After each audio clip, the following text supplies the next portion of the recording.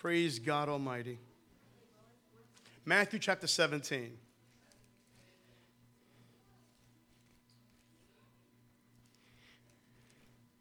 Praise God.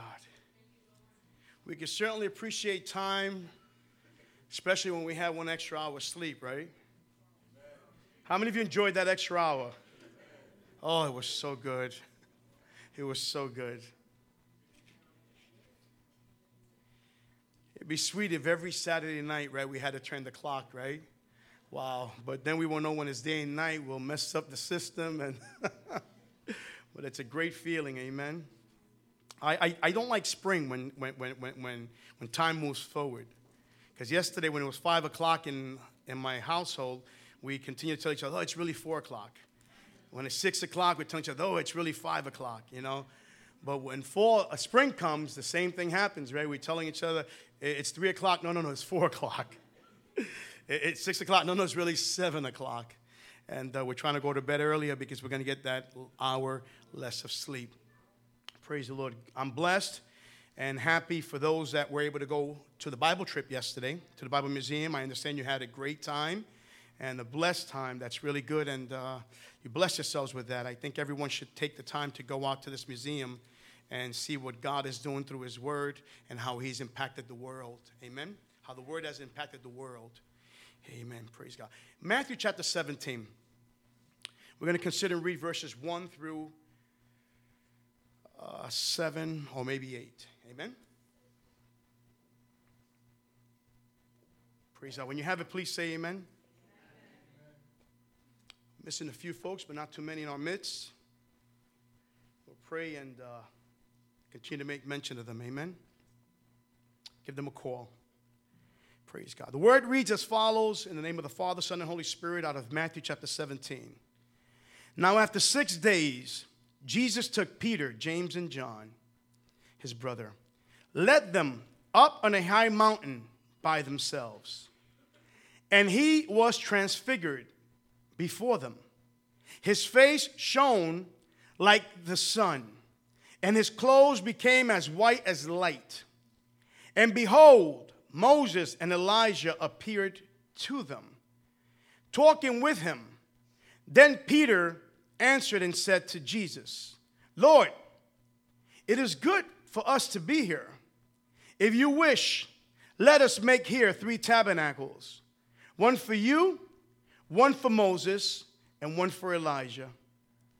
While he was still speaking, behold, a bright cloud overshadowed them. And suddenly a voice came out of the cloud saying, This is my beloved Son, in whom I am well pleased. Hear ye him. And when the disciples heard it, they fell on their faces and were greatly afraid. Verse 7. But Jesus came and touched them and said, Arise, do not be afraid. When they lifted up their eyes, they saw no one but Jesus only. Isn't that beautiful? They saw no one but Jesus only. Amen? Praise God. I'm going to ask, as I customarily do, Brother Edgar and Sister Leslie, you're going to take me in prayer. Amen? Amen? And I'm going to ask Brother Mark. Amen? Mark, give thanks to God for the word. Amen? Thank you, Lord. Thank you, Lord God Almighty. Hallelujah. Hallelujah. Hallelujah.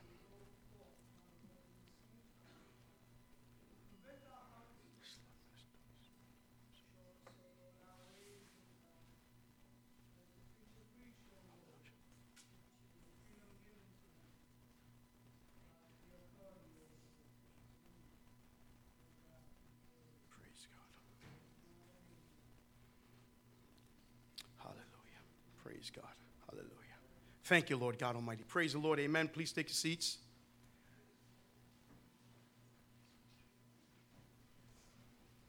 Praise the Lord. Before I do head into the sermon, into the message, I want to again, as I did this past Wednesday, but some were not here, I want to thank you all for the blessing upon my family in clergy appreciation.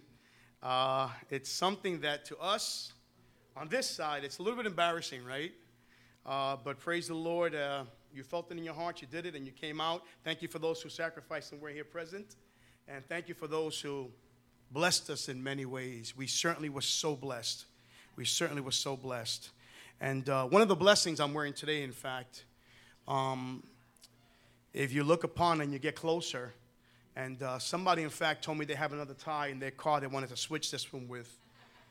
But it wasn't because they like my tie. It's because they don't like my tie. It's a New York Met tie.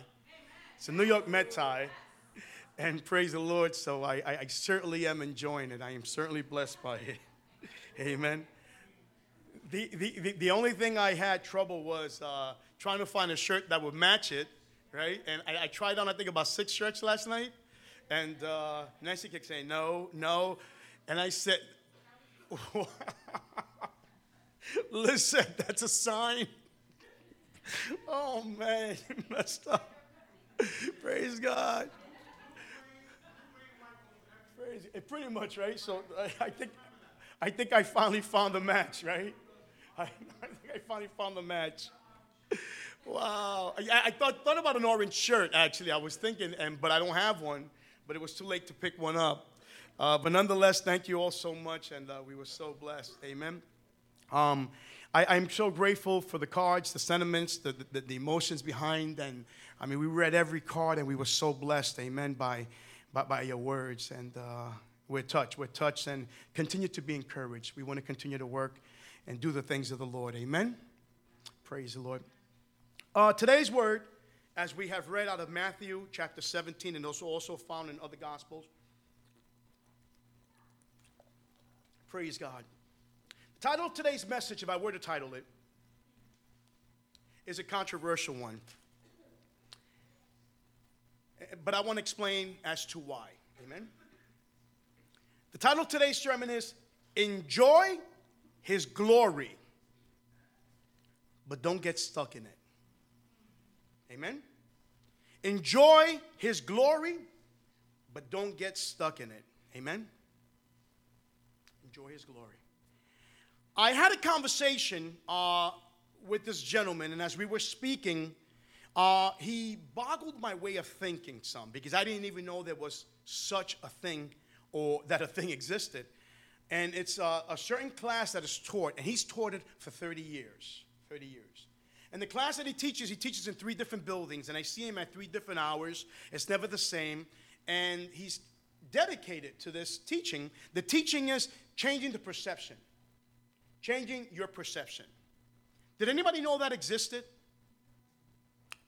Maybe Osafo, right? Osafo, he nodded his head. Liz, right? It's basically a type of psychological course. The matter is dealing with what you already know and how you see things. How you see things. Because perception, when we see perception has to do with knowledge. It has to do with what you understand concerning life. And the things, everything you see, perception brings it to your visualization.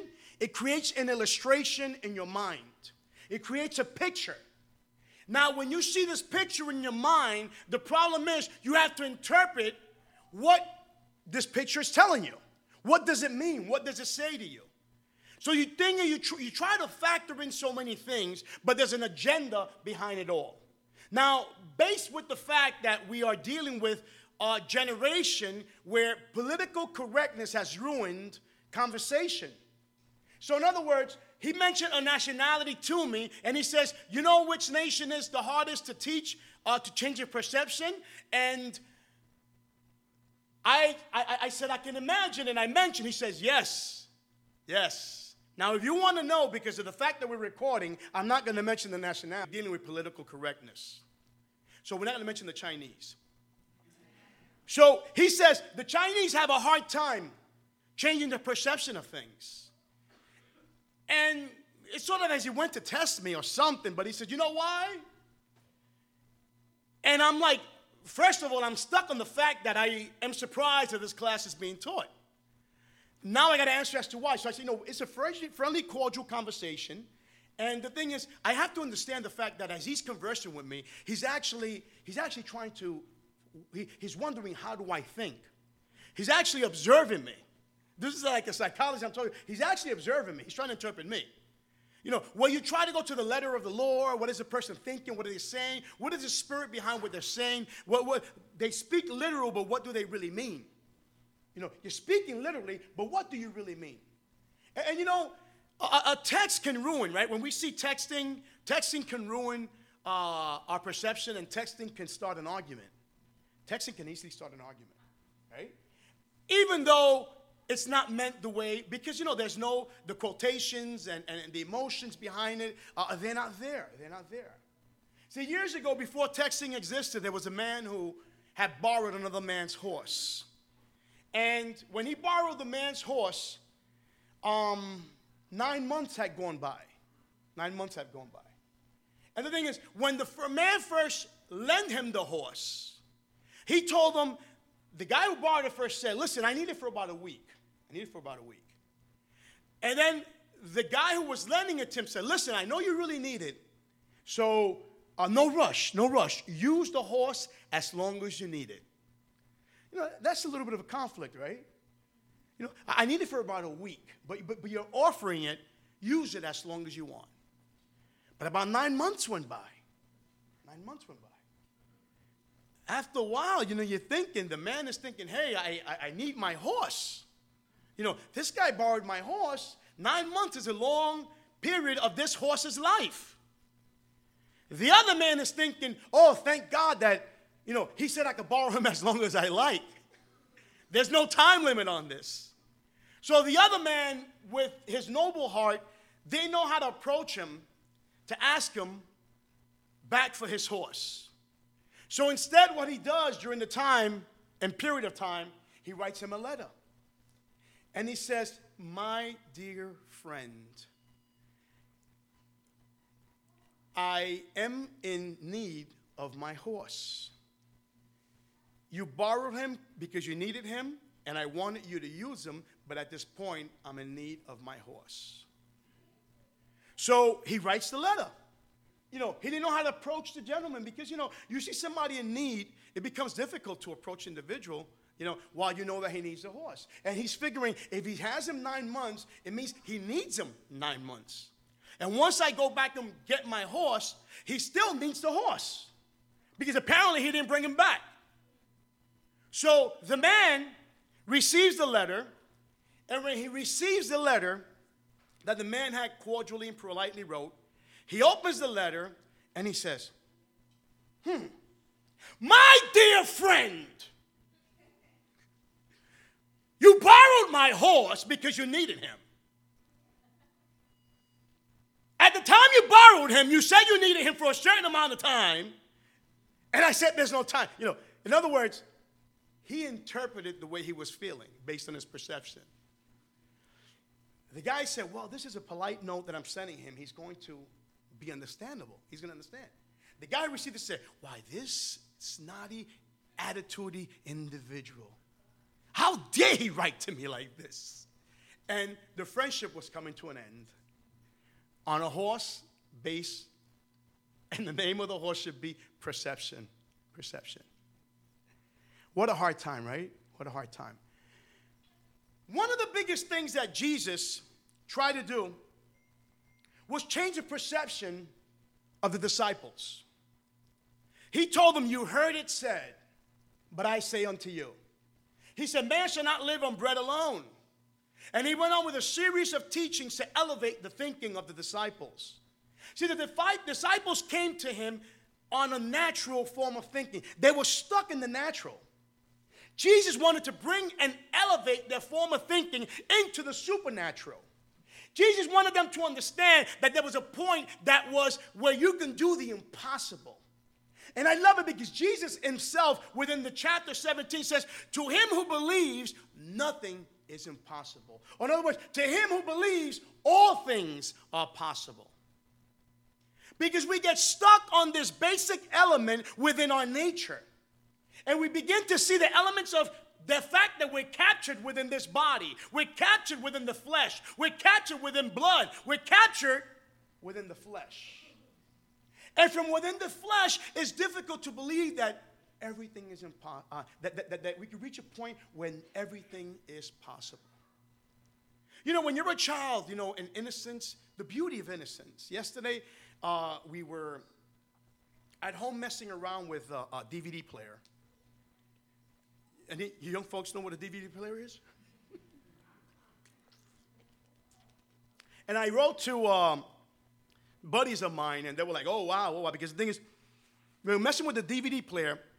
I realized all of a sudden, wow, we bought this DVD player at Nobody Beats the Wiz. Nobody Beats the Wiz. And this is maybe nearly 20 years ago, I think, something like that. And it's still good. It's still effective. It still works. Still, if anybody needs to rent it, let me know. For $35, I'll lend it to you. I'll lend it to you for a week, not for 9 months, all right? But we were messing with it, and we were testing it. And one of the things, I put a movie inside just to test it, because, but one of the movies we put in was one of Jordan's movies. And right away, Disney came on. And it was floating this, floating that, flying this. And I'm sitting there for a few minutes. And the thing is, I'm not going to watch the movie. My wife is going to watch the movie. But I'm sitting there watching the commercial. And I just continue to let it play. Because it took me away for a moment. And it took me to a place where innocence existed. To the point where I believed that a carpet can fly. I believed that a scepter had power. I believed that a prince could come from a toad. I believed that a beauty can sleep. And the more she sleeps, the more beauty she can get. It took me to a time where nothing was impossible. But it was all within the perception of a child and the innocence of a child. Where Disney, Hanna-Barbera, where, listen, how many of you guys as kids, and it's not the new stuff, it's the old stuff, with Shazam on Channel 2. Remember back then? How many of us would go in the closet and yell, Shazam? You know, hoping that we were transformed. We believed this. How many of us walked and ran around the house with a cape, with a towel around our neck? Right? Angel did? I didn't know Superman existed then. Wow, how old is Superman? What? That was 2 weeks ago? Okay, 2 weeks ago, I can understand that. But we believed that these things were possible. And I remember, man, I remember Hanna-Barbera, Thundercats, and so on. You know, and we used to yell these things believing that, you know, I'm not even speaking about what girls believe. I'm speaking about what the guys believed. You know, we believe these things were possible. You know, we look for magical swords, magical wands, and so on. And then the thing is, you know what? Reality begins to step in. And once reality begins to step in, we begin to realize these things are all fictional. But there is a power that's real. There is an authority, hallelujah, that goes beyond what we can imagine. And we saw this authority in the person of Jesus Christ, Emmanuel, God with us. I love the fact that Jesus, in his prayer life, see, the secret was all within his prayer life. I love the fact that the scribes, the Sadducees, the Pharisees, they would question him. Some would say, whoa, I have never seen such a thing. We have never seen such a man. We have never seen such authority. And the Pharisees and the teachers of the law would ask him, with what authority do you teach these words? In other words, you know, behind that question was, with what power? Because the thing is, he was teaching them, I not only have authority, but I also have power. We know that there's a difference between authority and power. We just can't describe what it is. If I ask you what's authority, you can't tell me. But you know what it is. Authority, you know what, is what gives you the right to do. Gives you the right, simply put. Power, you know, because the thing is, police officer, and believe me, I highly respect police officers. Let's go on record with that. The police officer can tell the car to stop because he has the authority. But he doesn't have the power to stop the car. It makes sense? See, Jesus has the authority to speak, but he also has the power to do. There's nothing that's impossible for Jesus. See, when Jesus saw the withered arm in the synagogue, you know what? He said, he pointed and said, you know what? Arm stretch, and the arm out of nowhere. There was no arm, and arm became, and they all saw. When Jesus said to the deaf, to the deaf, oh, ears be open, the ears were open. And no one saw the creative process within the ear. When Jesus spat upon the ground and rubbed the eyes of the blind man, people are wondering, what is he doing? Yet he had the authority, but also had the power to create this man's eyes right before the other blind man's eyes. Because this man was able to see that he was Jesus, and all those who were there who had eyes couldn't see that he was Jesus. See, Jesus was trying to change the perception, how man thinks and how man thought. Has Jesus been trying to change your perception and how you think? Has Jesus been trying to change how you see things, how you perceive things, how you absorb and digest these spiritual things? Has God ever tried, and has God ever made you feel uncomfortable? Has it ever come to the surface? Because sometimes when we speak about the things of the Lord and changes, the necessity of changes, to our minds come what God is wrestling with. And there's a wrestling match within us. And God brings it to the surface because God has been dealing and trying to fight with these things for a long time. But God is not trying to deal with the roots. God is not trying to deal with the symptoms or the feelings or the emotions. God is trying to deal with the root. He's trying to go deep. I love how Jeremiah preached, where he was sent to uproot what was rooted and to plant what God needed planted. See, where God is trying to go deep into our hearts, deep into our spirit, deep into our souls, where there are theories, where there are philosophies, where there are concepts that are embedded within us for so many years that they give us a hard time understanding, and it creates a conflict when it comes to seeing a miracle and the power in the hand of God. And what begins to happen is so sad to so many people is that when God is trying to minister to them, they try to reason it. Oh, my hair's just stood. Oh, it's because it's windy here.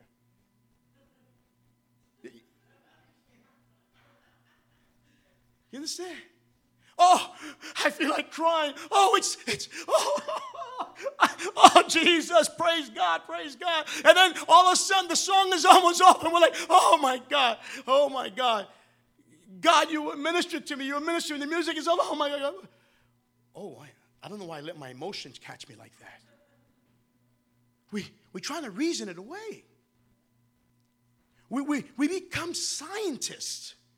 You know, where the scientists are trying, you know, I love, because we had a teacher in Bible Institute who had said scientists had come to the point that, scientifically speaking, and don't get caught up in here,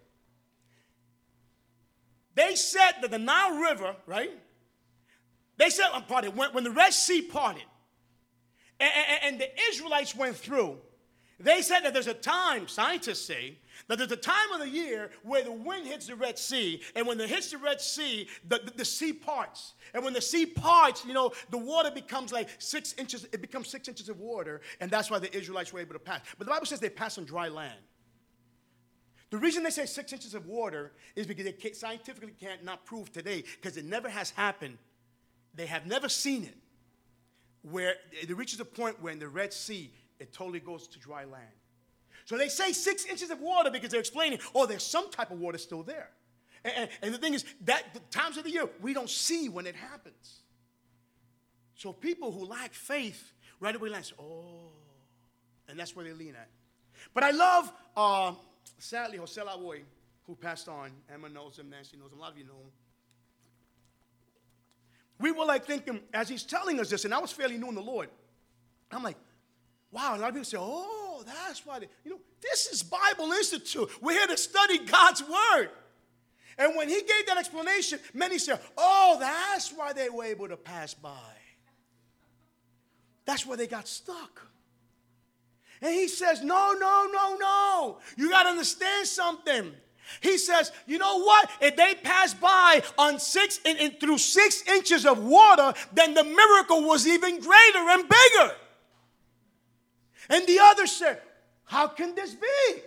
He says, because what scientists are telling us is that Pharaoh's armies drowned in 6 inches of water.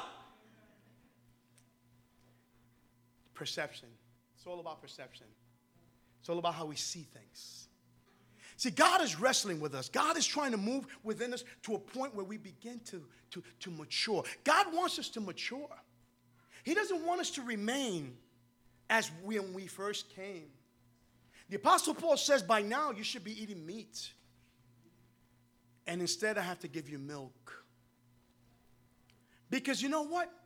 There's an argument within us. There's an argument within all, especially Elaine. There is an argument between us, within us all. But you know what? It comes a time that the argument is still there, but we begin to mature around the argument. See, because my sister and I remember like well, they're both here, I think, right? Bella and Jordan. I watch my son and my niece. They're like brother and sister. They go at it tooth and nail. My sister, my niece last week told me, "Hey, hold my phone, hold my purse." And they went at it, pop, pop, in the parking lot. And I just watched them and referee. Let them fight. I don't care. Well, whatever they want. I'm not going to get involved. But I look at them and I laugh because I said, this is Leslie and this is Sixto. This is Leslie and Sixto. But the point in time comes where, you know what? Leslie and Sixto, she's much older than I am. Leslie and Sixto, at our age today, we still have the argument within us. But we've matured around the argument to the point that little things no longer bother us. So if you catch us in the parking lot of the church fighting, a fist fight, please jump in and stop us because that means I'm going to get hurt. I'm going to get hurt. Stop me, please. I can't run as fast as I used to. But the argument is still there, but we begin to mature to the point that these little things don't bother us because our perception has changed. We have grown, we have made adjustment, we have shifted, and we have moved on to another level of life. And when it comes to the spiritual realms, you know what? We stand at the same point. Where there were things that at one point would worry us to the point that we were losing our hair, where we were scratching our faces. Now all of a sudden, you know, we reach a point where we say, hey, God can. God can. God can. There reaches a point where we tell ourselves, you know what? Let's pray about it. You know what? Let's go on what's up. Everybody's connecting what's up. Let's get a bunch of people praying on it. And sometimes, you know what? When something becomes a little difficult for me to believe, I say, hey, if we got 30 people praying on it, God's going to hear somebody. And even if I lack in faith, even if I'm loaded with unbelief, you know what? If there are 30 people on it, one of these people are going to believe for me, and God is going to do.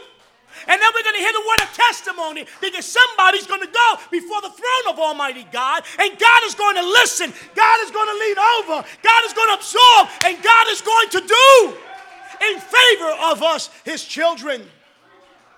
Hallelujah. I love in the Psalms the illustration where it says when we come before his very throne, he's almost leaning over the throne. Revelation says he tells the angels, be silent because I'm listening to earthly praise. Listen to earthly praise. In other words, when we speak to him, everything in heaven comes to a halt. And it doesn't matter if we believe it or not. Doesn't matter if we believe it or not. When we say Heavenly Father, sometimes we're distracted in the natural and we're stuck. But when we say Heavenly Father, everything just stopped. Wait. Carmen is speaking, wait. Millie speaking, wait. Angel is speaking, wait. There's a need in the heart of my child. Wait.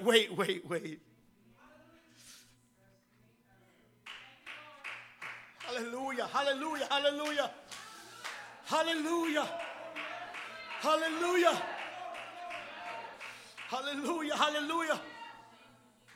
Praise God. I don't know how he does it, folks. All I know is that he does. I can't explain it. I could just testify about it. All I could do is testify about it. There are times where I go before the altar of the Lord, and I know that there's a billion people talking to him. But I don't know how he does it. where I know that, sometimes, when we come here Wednesday night, 7:20, and we go into prayer. And the thing is, I know there are many of us talking to him at the same time. But he's listening to Mark. He's listening to Osafo. He's listening to Lee. He's listening to Shelly, to Mary. He's listening to these individual accounts. He's listening, and I'm like, he's on their prayer, but he's on mine too. He's on mine too. My prayer's not being lost. My prayer's not getting stuck in the ceiling. He's listening to me.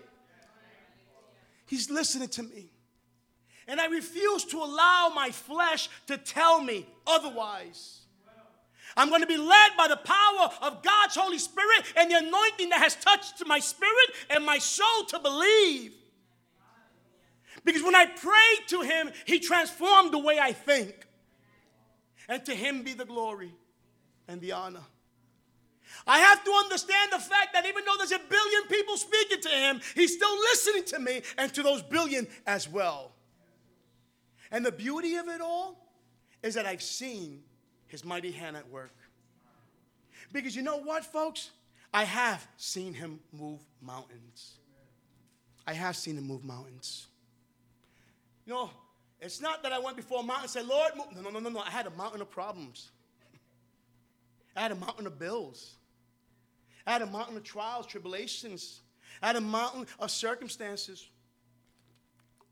And you know what happened? There were times when God moved the mountain, and there were times when God moved me to maneuver within the mountain. There were times where God had to destroy and take this mountain away, and there were times when God gave me the wisdom to deal with that mountain. And at the end, in the process, while I was going through it, I didn't see the hand of God, but the hand of God was so there. One thing I didn't give up on speaking to him. One thing I didn't give up on talking to him and letting him know exactly how he felt each and every step of the way. And there were moments where I told him, you know what, God? I feel lonely. I feel lonely. I feel like I'm by myself. I feel like you're not there. Lord, where are you? Where is your hand, God? God, this is a moment that I really need you. Where are you? God, I don't see you there. But in my spirit, hallelujah, hallelujah, hallelujah. Listen. My sister, one of our youngest sisters, Valerie, we laughed, and we shouldn't have, because it was during my sister's burial. But my sister Valerie, if she ever listens to this recording, she reached a point where she began to, hyperventilate, is it? Where it's like she went crazy. We had to call an ambulance. And the thing is, the rest of us are laughing, giggling in the beginning. But then we were like, oh, this is getting serious. It all changed. But we laughed because of what my brother-in-law said. Because he's an officer of the law. He's trained in many other areas. And he comes, because we were like worried also. We were like, oh my God. And her son, my nephew was going crazy. And for a minute, we think we're going to bury our second sister. And my brother-in-law says, her husband says, listen, on the side, leave her. She kept saying, I can't breathe, right? And the thing is, you know what? That taught me something so mighty and wonderful about God. Because the thing is, she thought she had no breath. My brother-in-law said, as long as she's speaking and saying she's not breathing, she's breathing. But she just doesn't know it. Because her nerves don't allow her to understand that there's oxygen going in now. Because every time she said, I said, Valerie, what's wrong? She goes, I can't breathe. And I'm thinking, oh, she is breathing, but she doesn't know it.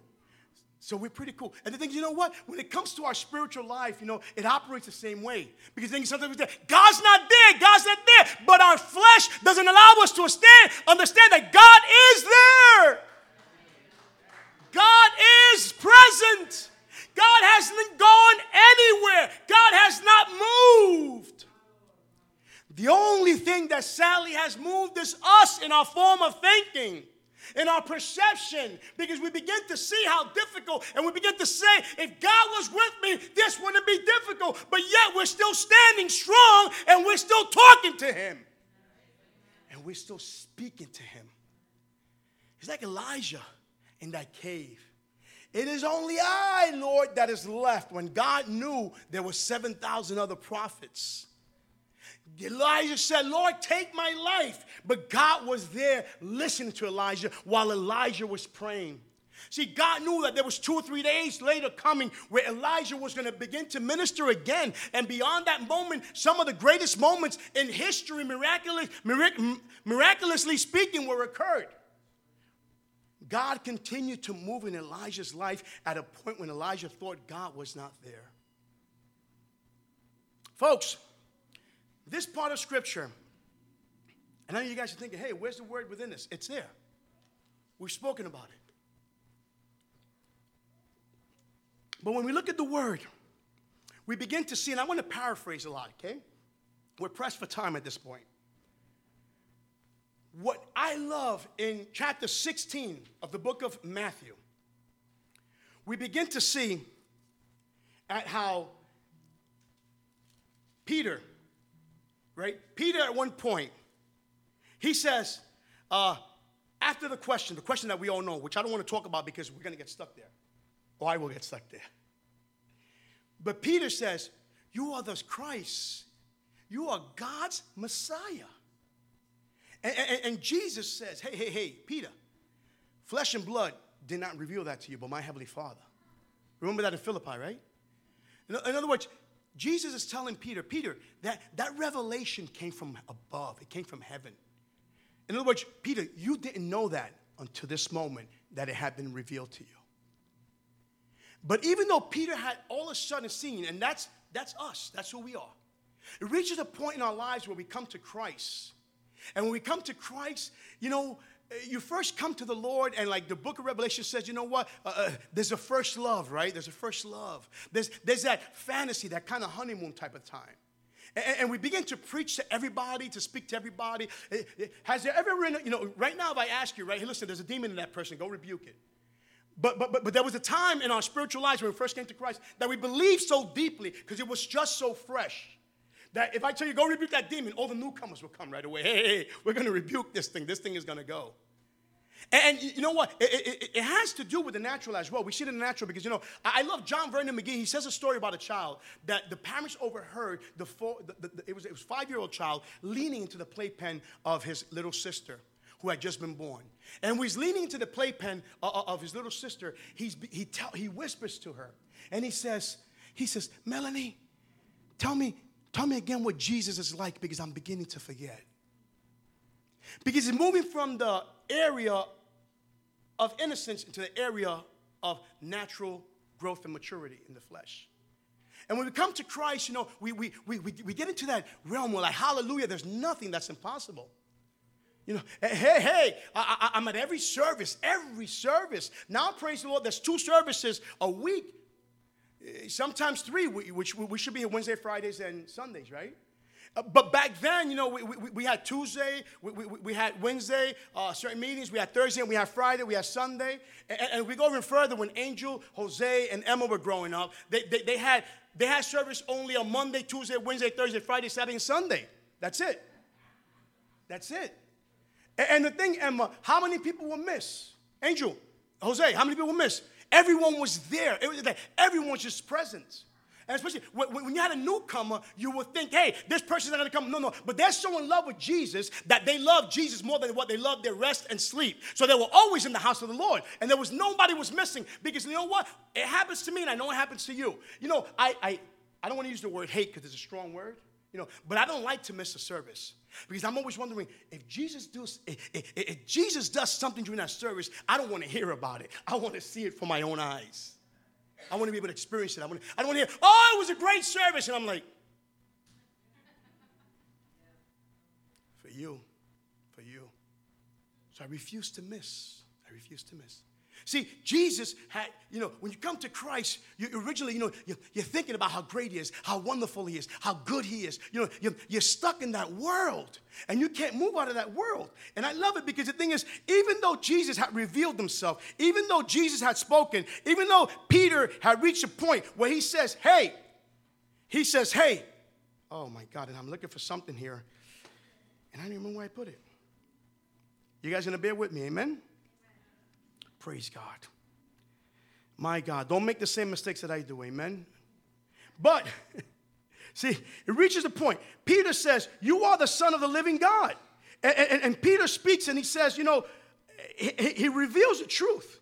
He reveals the truth. You're the Son of the living God, and he enjoys himself in the fact that he spoke truth. But Jesus tells him, listen, Peter, flesh and blood did not reveal this to you. And it reaches a few points later. We look a few verses later. Jesus has an argument with Peter because Peter fails to remember who Jesus was. A few minutes later, and that's where we stand sometimes. Our perception when it comes to a miracle, we believe. But all of a sudden, we step away from the mountain, and then when we step into the valley, our perception begins to change. And when our perception begins to change, we fail, and we begin to wrestle with God. First, God is wrestling with us, then we're wrestling with God. And as we're wrestling with God, Jesus begins to say, listen, the Son of Man has to die. The Son of Man will be crucified. The Son of Man has to go through great suffering. And Peter said, hey, be it far beyond us. You're not going to suffer. You're not going to go through this. This is not going to happen. Jesus says, get behind me, Satan.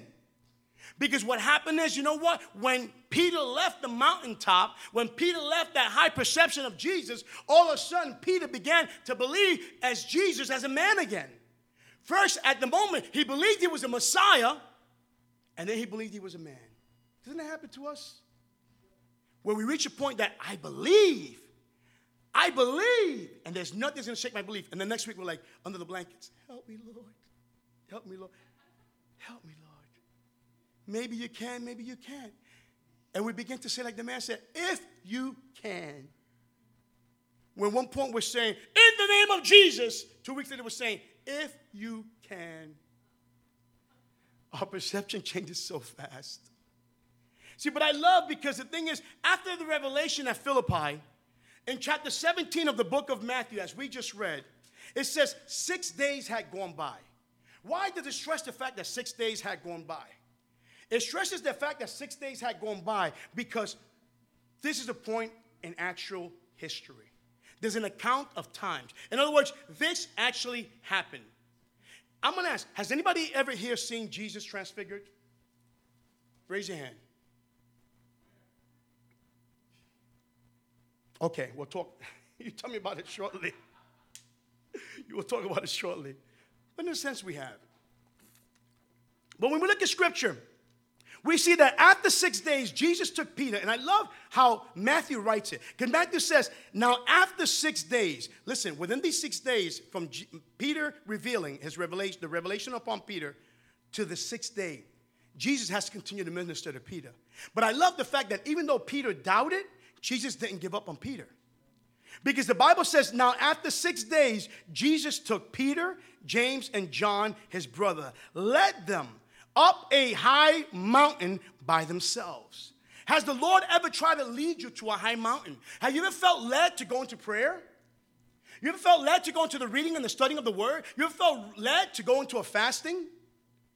You feel the move of God's Holy Spirit upon you, where God is trying to nudge you. It's as if Jesus is trying to physically take you to another level, and he's trying to move you. And the thing is, we make it so difficult at times. Sometimes I'm in bed, and I'm tired, I'm exhausted, and I'm thinking I have to get up in a few hours, and when I'm laying down, my son or my wife comes over and asks me, what are you doing? And the thing is, you know what? Sometimes I have to get up at 1:45 in the morning. Technically, I have to get up at 1:30. But I snooze. But I'm sitting on the bed, or I'm on my knees, and I say, well, I'm just talking to the Lord. I don't know. I can't sleep. I have to speak to the Lord. And I love it because when I start to talk to the Lord, I go to work, and there's somebody who is in a need. And the thing is, when they approach me, I don't even realize, and it's happened, and I know it's happened to you, where the words begin to flow in the presence of the Lord, and we begin to pray, and I know that God is doing something in that person's life. But I realized that God prepared me for that moment at midnight. God prepared me for that moment at midnight when I was talking to him. And I thought I was talking to him about me, but I was talking to him about someone that was in need who was going to run into me 8 hours later. But had I had that private special moment with the Lord, I wouldn't have been able to minister to this individual 8 hours later. So we begin to speak, and God begins to move. 6 days later, I love it because the Bible says he took them, he led them by themselves. See, there are moments where God is calling you out by yourself. There are moments where God is telling you, I need time with you, and you need time with me. Where God is trying to tell us, spend some time with me. Speak with me. Let my presence rub all over you. Let my anointing be upon you.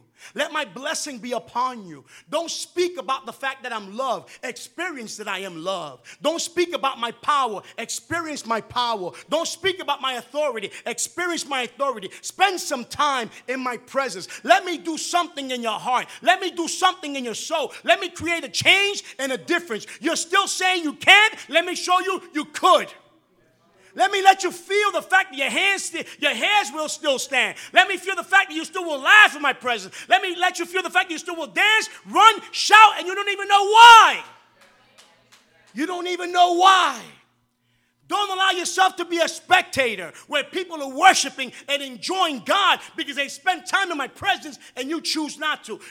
Bring yourself into my presence and let me do something in your favor. Spend time alone in the presence of God. Let Jesus bring you into his presence. The Bible tells us as he moves further, he says, you know what? Peter did reveal. The revelation was upon Peter. But now Peter goes into the mountain. Jesus leads Peter to the mountain.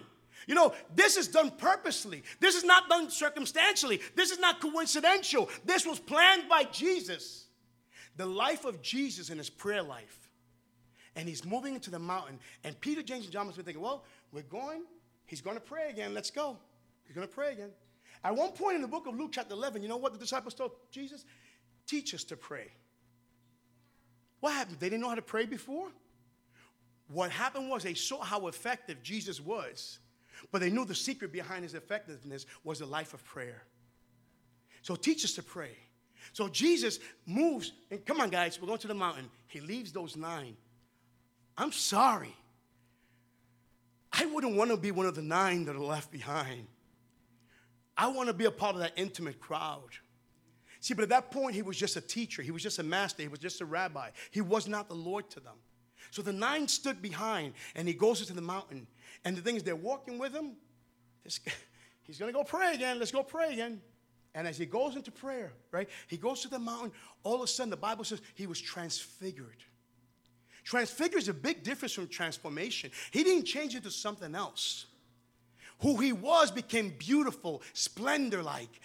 Who he was, God's glory began to shine through him. You know what? He became so white, laundered. And the book of Mark says that no laundry can get things that white. He began to change before them to the point that, hey, folks, he's being glorified. And I don't know, but Peter gets caught up in the glory. And he doesn't know how to act. He doesn't know what to do. Ezekiel fell like a dead man. John went on his knees. Moses stuttered. Isaiah says, I'm dead. Peter's like,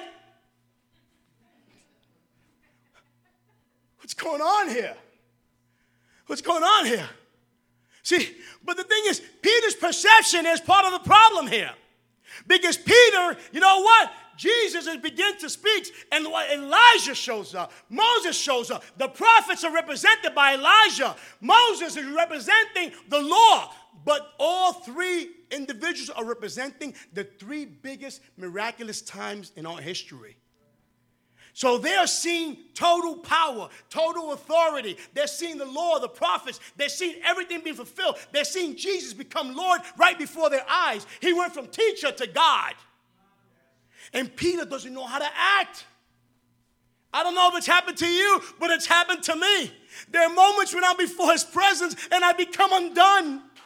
And all of a sudden, I start to fall apart. And I land on the floor to the point that I don't even want to look up because I'm in such high reverence of who he is. All of a sudden, I begin to respect and to praise him as I should. I begin to see him as he is. I begin to feel his glory, his authority, and I begin to sense everything is okay. Everything is okay. Hallelujah. There are moments in my prayer life that I have allow me to say that I have ridiculously, I have no other way of saying it. Because if you saw me, you would think I'm ridiculous. Where I'm just like this, and I'm looking to heaven, and I'm going,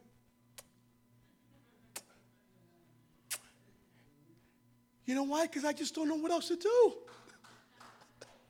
I just don't know what else to do but throw kisses at him and tell him, I love you, I love you, I love you, I love you so much.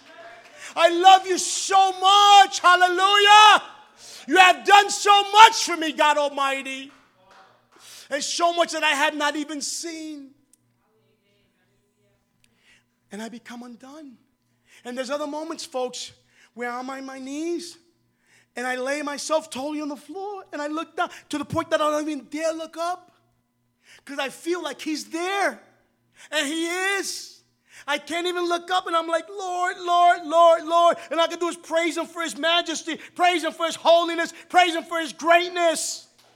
All I can do is praise and honor his holy name. And I can't look up because I revere him so much, I respect him so much that my fleshly mass cannot look upon his holiness. But I want him to rub off all over me. And the fact that I didn't bring myself to that moment, but he led me to that moment. It's a him moment. It's a move of God. To the fact that, you know what? I went before his presence and I became undone. But you know what? It's not like Sixto decided, hey, I'm going to go pray and I'm going to call out God and I'm going to feel him. No. God was leading me alone into his presence. Alone into his presence. Peter didn't know how to act. And in Peter not knowing how to act, you know what? Our mothers, well, my mother's getting older now, so it's not the same thing. She'll talk out of turn. But my mother always taught us, right, Les, with the hand like this. If you don't know what to say, don't say nothing at all. Shut up. Shut up. If you don't have an answer, don't say anything. See, Peter didn't know what to say. And Peter said the wrong thing. And we only realize because the text tells us so and what it illustrates. But Peter says, look how he goes. Praise God. Peter answered and said to Jesus, Lord, it is good for us to be here. See, a few verses ago, he was calling him rabbi, teacher. Here this guy just transfigured. This is no ordinary man. And he goes to him and he says, Lord, it is good for us to be here. See, Jesus is glorifying himself to bring Peter to an elevated way of thinking. He's trying to move. But Peter got stuck in the glory. And Peter says, Lord, let me make a tent for you, a tent for Moses, and a tent for Elijah. See, Peter responded within the law. Jesus wants to move Peter forward. Peter is still speaking about the past. See, when he says, let me build 3 tents. What he meant was, let me build 3 tabernacles. Because you know what? This shining reminds me of the Shekinah in the desert. This shining reminds me of the cloud in the desert when the cloud led the Israelites and they built the tabernacle. Let's go back to the time of the law because apparently that's what Jesus wants to do. And the Bible says, while Peter was still yet speaking, God interrupts Peter and says, this is my son, hear ye him. See, the Bible doesn't say God says, this is Moses, this is Elijah. No. This is my son. Hear him. Moses is a part of the past. Elijah is a part of the past. What you knew theoretically, what you knew within your theology, put that to the past. Focus on Jesus because he's the one that's going to move you forward from this moment on. Focus on Jesus and on him as Lord. Don't allow yourself to engage in religious tactics. Don't allow yourself to engage in rituals. Don't allow yourself to engage in what your parents taught you erroneously. Allow God to teach you, because if God teaches you through the Word, you're going to be successful. when it comes to the things of the Spirit. And we have a hard time disengaging from the past. There are some people who will still light up a candle. Biblically, find it in the Bible where a candle was lit. We get stuck in this religious activity that sometimes even our praise comes out religiously. Sometimes we praise because, you know what? We're being told, raise your hand, stand up. We know the vocabulary. We know how to act. You know, oh, stand up, raise your hand, say hallelujah, glory to God, praise God, sit down, open up your Bibles, put on your glasses, go down, sit down again. What? We're going to praise again. The Bible's being read. And we stand up. It's almost mechanical. It's almost mechanical. I love because even though Peter was so wrong, Jesus never corrects him. Jesus never corrects him. Because you know what? Peter just didn't know what to do. And sometimes that just happens to us in the presence of God, where we just don't know what to do. See, but when we read the following verses, which I'm not going to fully get into them. See, they're in the mountain. But as they begin to descend from the mountain, what happens? The book of Mark gives us beautiful details in chapter 9, where it says, Jesus comes down and he sees a crowd. But within the crowd, there are teachers of the law, there are scribes and Sadducees. And they're arguing with the other 9. There's an argument going on with the other 9. Those 9 were left behind. And a man, the Bible says what? He speaks and Jesus addresses who? The teachers of the law. And he says to them, I'm sorry. We can read it passively in Scripture, but this is where I see it. As Jesus addressing the teachers of the law, he's saying, what are you discussing with them? What are you trying to do to my 9? See, those 9 were in trouble. Why? Because they were not in the presence of Jesus. What are you discussing with them? And a man comes out of the crowd and says, Teacher, I brought my son to you who has an evil spirit. And the thing is, he says, but your disciples couldn't cast him out. In other words, the disciples tried. The disciples tried to cast him out, but they couldn't. Folks, he asked the disciples because the disciples identified with Jesus. You identified with Jesus? There are moments when you're going to have to lay hands and rebuke a demon. There are moments when you're going to have to lay hands and pray for the sick. And Jesus looks at them. And he said, oh, generation of unbelievers, how long will I tolerate you? He wasn't speaking to his disciples. He was speaking to the others in the crowd. But the Bible is trying to teach us that there are moments where we have to spend time up in the mountain time, because when we come into the valley, there are others who need our help, our assistance. But what we do in the valley, we're going to learn in the mountaintop. What we do in the valley, we're going to experience in the presence of God Almighty. We cannot be a blessing if we're not spending time in the presence of the Lord. I've mentioned this before, and I've mentioned it with pain in my heart. But so many of us live life defensively instead of being spiritually offensive. We live life in the, I'm going through this, I'm going through that. Instead of saying, hey, I'm praying over this, I'm praying over that, and God is, we speak and we ask for prayer because we need victory, but we don't seek out victory. We get stuck in the glory. God has done something in the past, and we get stuck in what he did in the past, and we think it's enough. No. We have to move forward into the valley. We have to move forward and allow God to continue to move and God continue to minister. Sometimes God did something in the past, and we build a temple around it, and we keep worshiping, what God did in the past. No. Let's see what God will do in the future, because if he did it in the past, he will do it as well again in the future. Don't give up on God because he hasn't given up on us. And we're stuck on the defensive. I sometimes, I'm not talking about nobody here. But I tell my wife sometimes, it's sad because, have you ever met somebody who has one of those days? There's some people who have one of those days. And it's happened to me. There's something I tell myself, I shouldn't have come to work. It's just one of those days where things are just going wrong. And everything I see is wrong. Everything I perceive is wrong. But there are some people, sadly, that have one of those lives.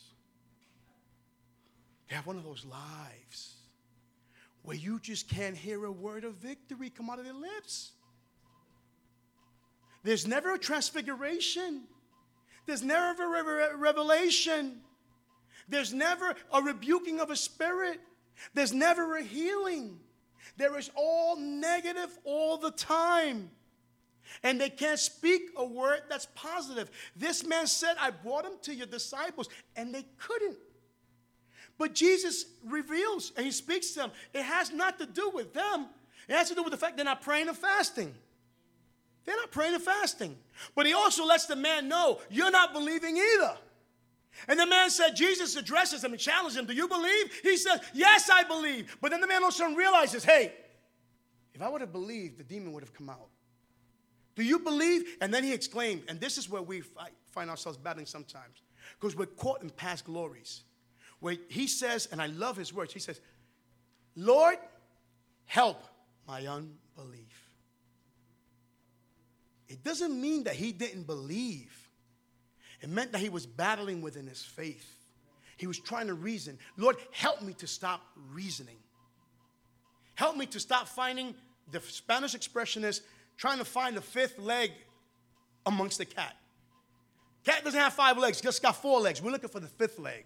We're looking for the explanation. Forget the explanation. The explanation is Jesus Christ himself. Let's enjoy his glory, but let's not get stuck in it. Let's not build temples around what happened in our past. Let's move towards what's in the future.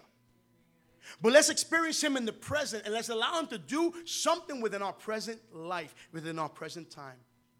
You know what? Because what we're doing today, how we're living life today, guarantees what's going to happen next Sunday. Guarantees what's going to happen in 3 years. Sometimes when we look back, and with this I'm going to close because it's a negative point. Sometimes we look back from the present, and we say, oh, God is not moving. But what do we do to bring a move from God? It's not that God didn't try to bring us up the mountain. God is trying to bring us to the mountain. But allow ourselves to be led into the mountain. Amen? Praise God. God bless you. God keep you. And as the worship team sings, if you feel it in your heart, please come to the altar. Let's pray.